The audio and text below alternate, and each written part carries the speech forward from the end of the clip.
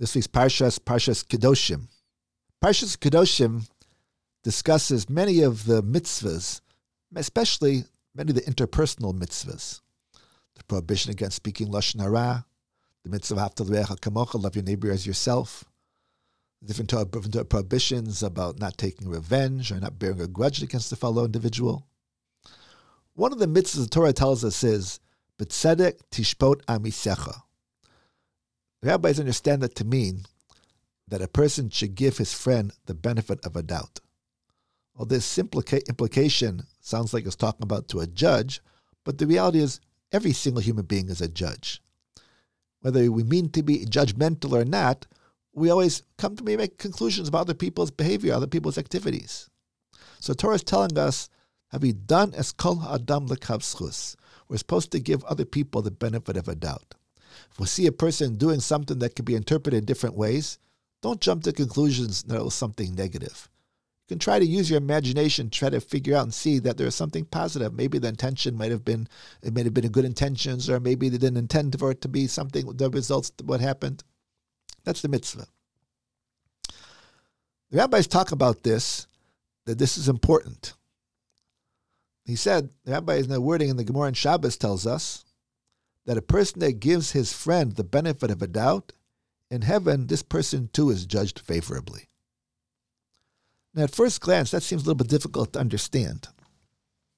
We can understand that a person has to give somebody the benefit of a doubt because the person does something that seems questionable, and there's different ways to be able to assume, different ways to be able to understand, to measure up what exactly was done. Was it something coming from a positive source, or did it come from a negative source? So therefore, judging favorably means to say, give the person the benefit of a doubt. If I don't know what happened, give the person the benefit of a doubt.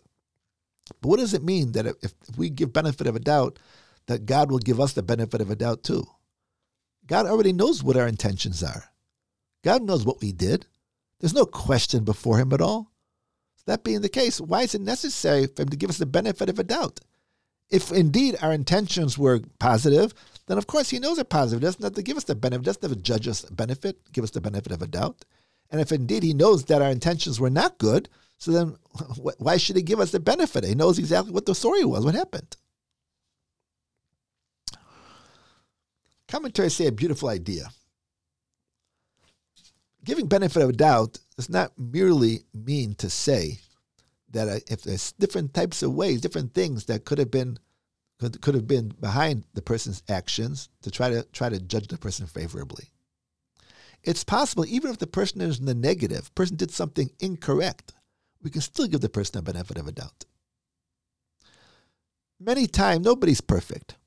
Many times a person might do something that indeed was wrong, was incorrect, bad judgment. But nevertheless, when we look at the whole of the person, in general, the person is a good person. Again, nobody's perfect. Even if under normal circumstances the person is good, he may have messed up sometimes. Sometimes he might have done something wrong. It's not fair to judge the person, though, based on one isolated incident without taking the whole entirety of the person into consideration. How many times have we had friends, for example, that good friends have done so much for us over the course of time. And then one time the friend messes up and does something that insults us or says something negative or does something bad to us. How many times has it happened that a person forgets years and years of friendship because of one isolated incident, and the whole friendship itself is shattered and destroyed?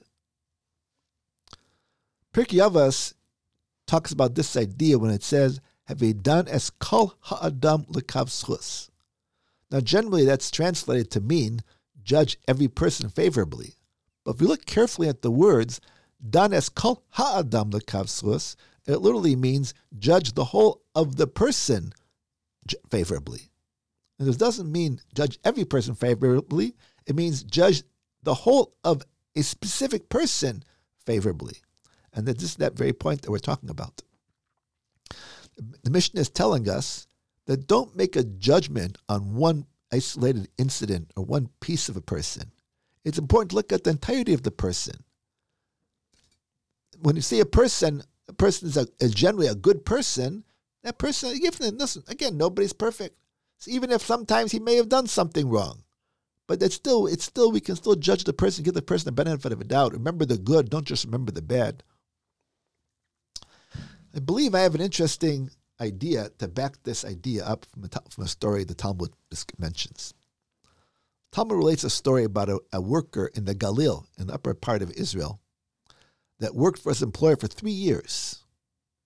When he completed 3 years, shortly before Yom Kippur, he came to the employer to receive his pay. He said, I have to go back home right now. I had permission to leave for 3 years to work. I'd like my pay and like to be able to take home to be with my family. The employer told the worker, I'm sorry, I don't have any money to pay you. So the worker said, okay, then at least maybe you can give me animals then. Said, no, I don't have any of those either. He said, how about giving me some produce? I'm sorry, I don't have any. Well, can you give me at least things, the movable items, chattel, pillows, blankets, things like that? I'm sorry, I don't have anything to give you. So Talmud says, the worker took his sack and slung it over his shoulder and walked away disappointedly. Shortly after the Chag, after Sukkot, the employer came to this fellow's house and he said, here, I have all the money to give you right now. I'm giving you everything I owe you. Plus, he brought 3 donkeys laden with all kinds of delicacies. And he said, here's everything that I owe you. Then he asked the worker, tell me, when I first told you that I didn't have any money, what did you think? He said, well, when you told me you didn't have any money, what I thought was that perhaps you found something, a very good investment, and you put all your money into that investment, and that's why you didn't have any money. Okay. And when I told you I didn't have any produce, what did you think about that? He said, well, I thought maybe the produce was not yet tithed, and therefore you weren't at liberty to be able to give it away. And when I told you I didn't have anything else, he said, when you told me you didn't have anything at all, eventually I thought that perhaps you had consecrated all of your belongings, donated it to the temple, and that's why you couldn't give me anything. The employer says, that's exactly what happened.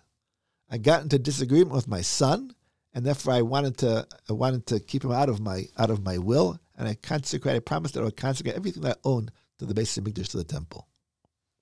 And just like you've judged me favorably, I bless you that you should be judged favorably also. Now, if we take a look at that story, the story obviously is teaching us the importance of giving people the benefit of a doubt. But it's kind of hard to give the employer the benefit of a doubt in this instance.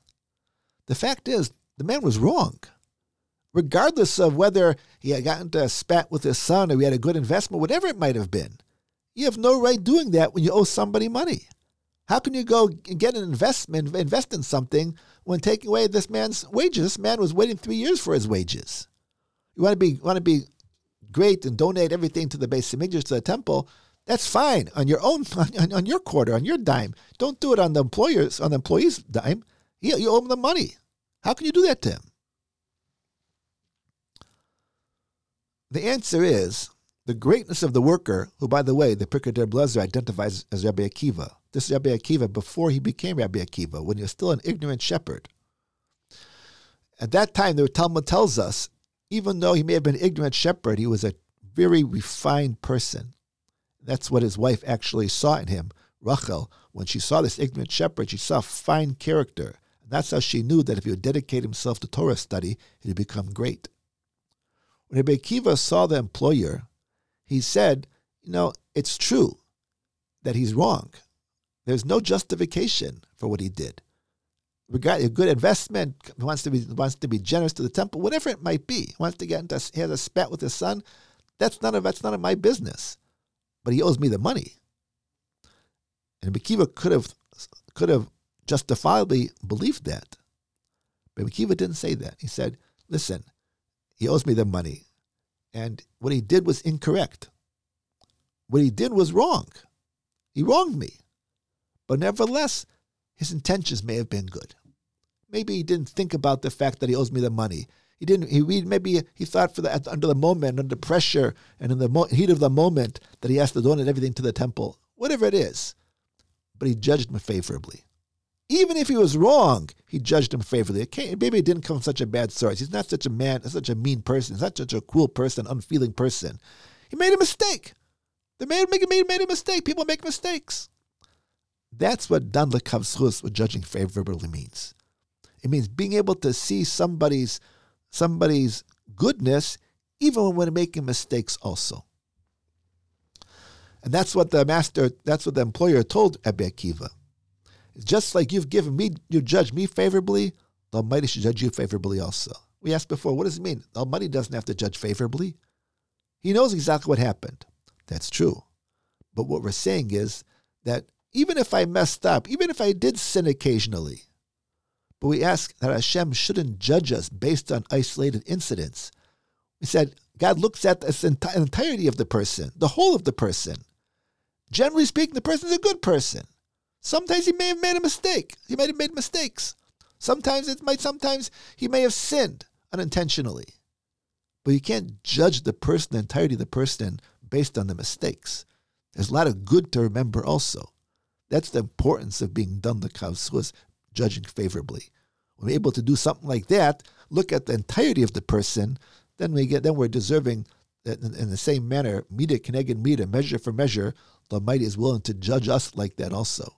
When we can see beyond the person's faults to the goodness behind the faults, the Almighty judges us the same way, looks beyond our shortcomings, our flaws, and gives us the benefit of a doubt, so to say, judges us favorably also. Have a great week, everybody.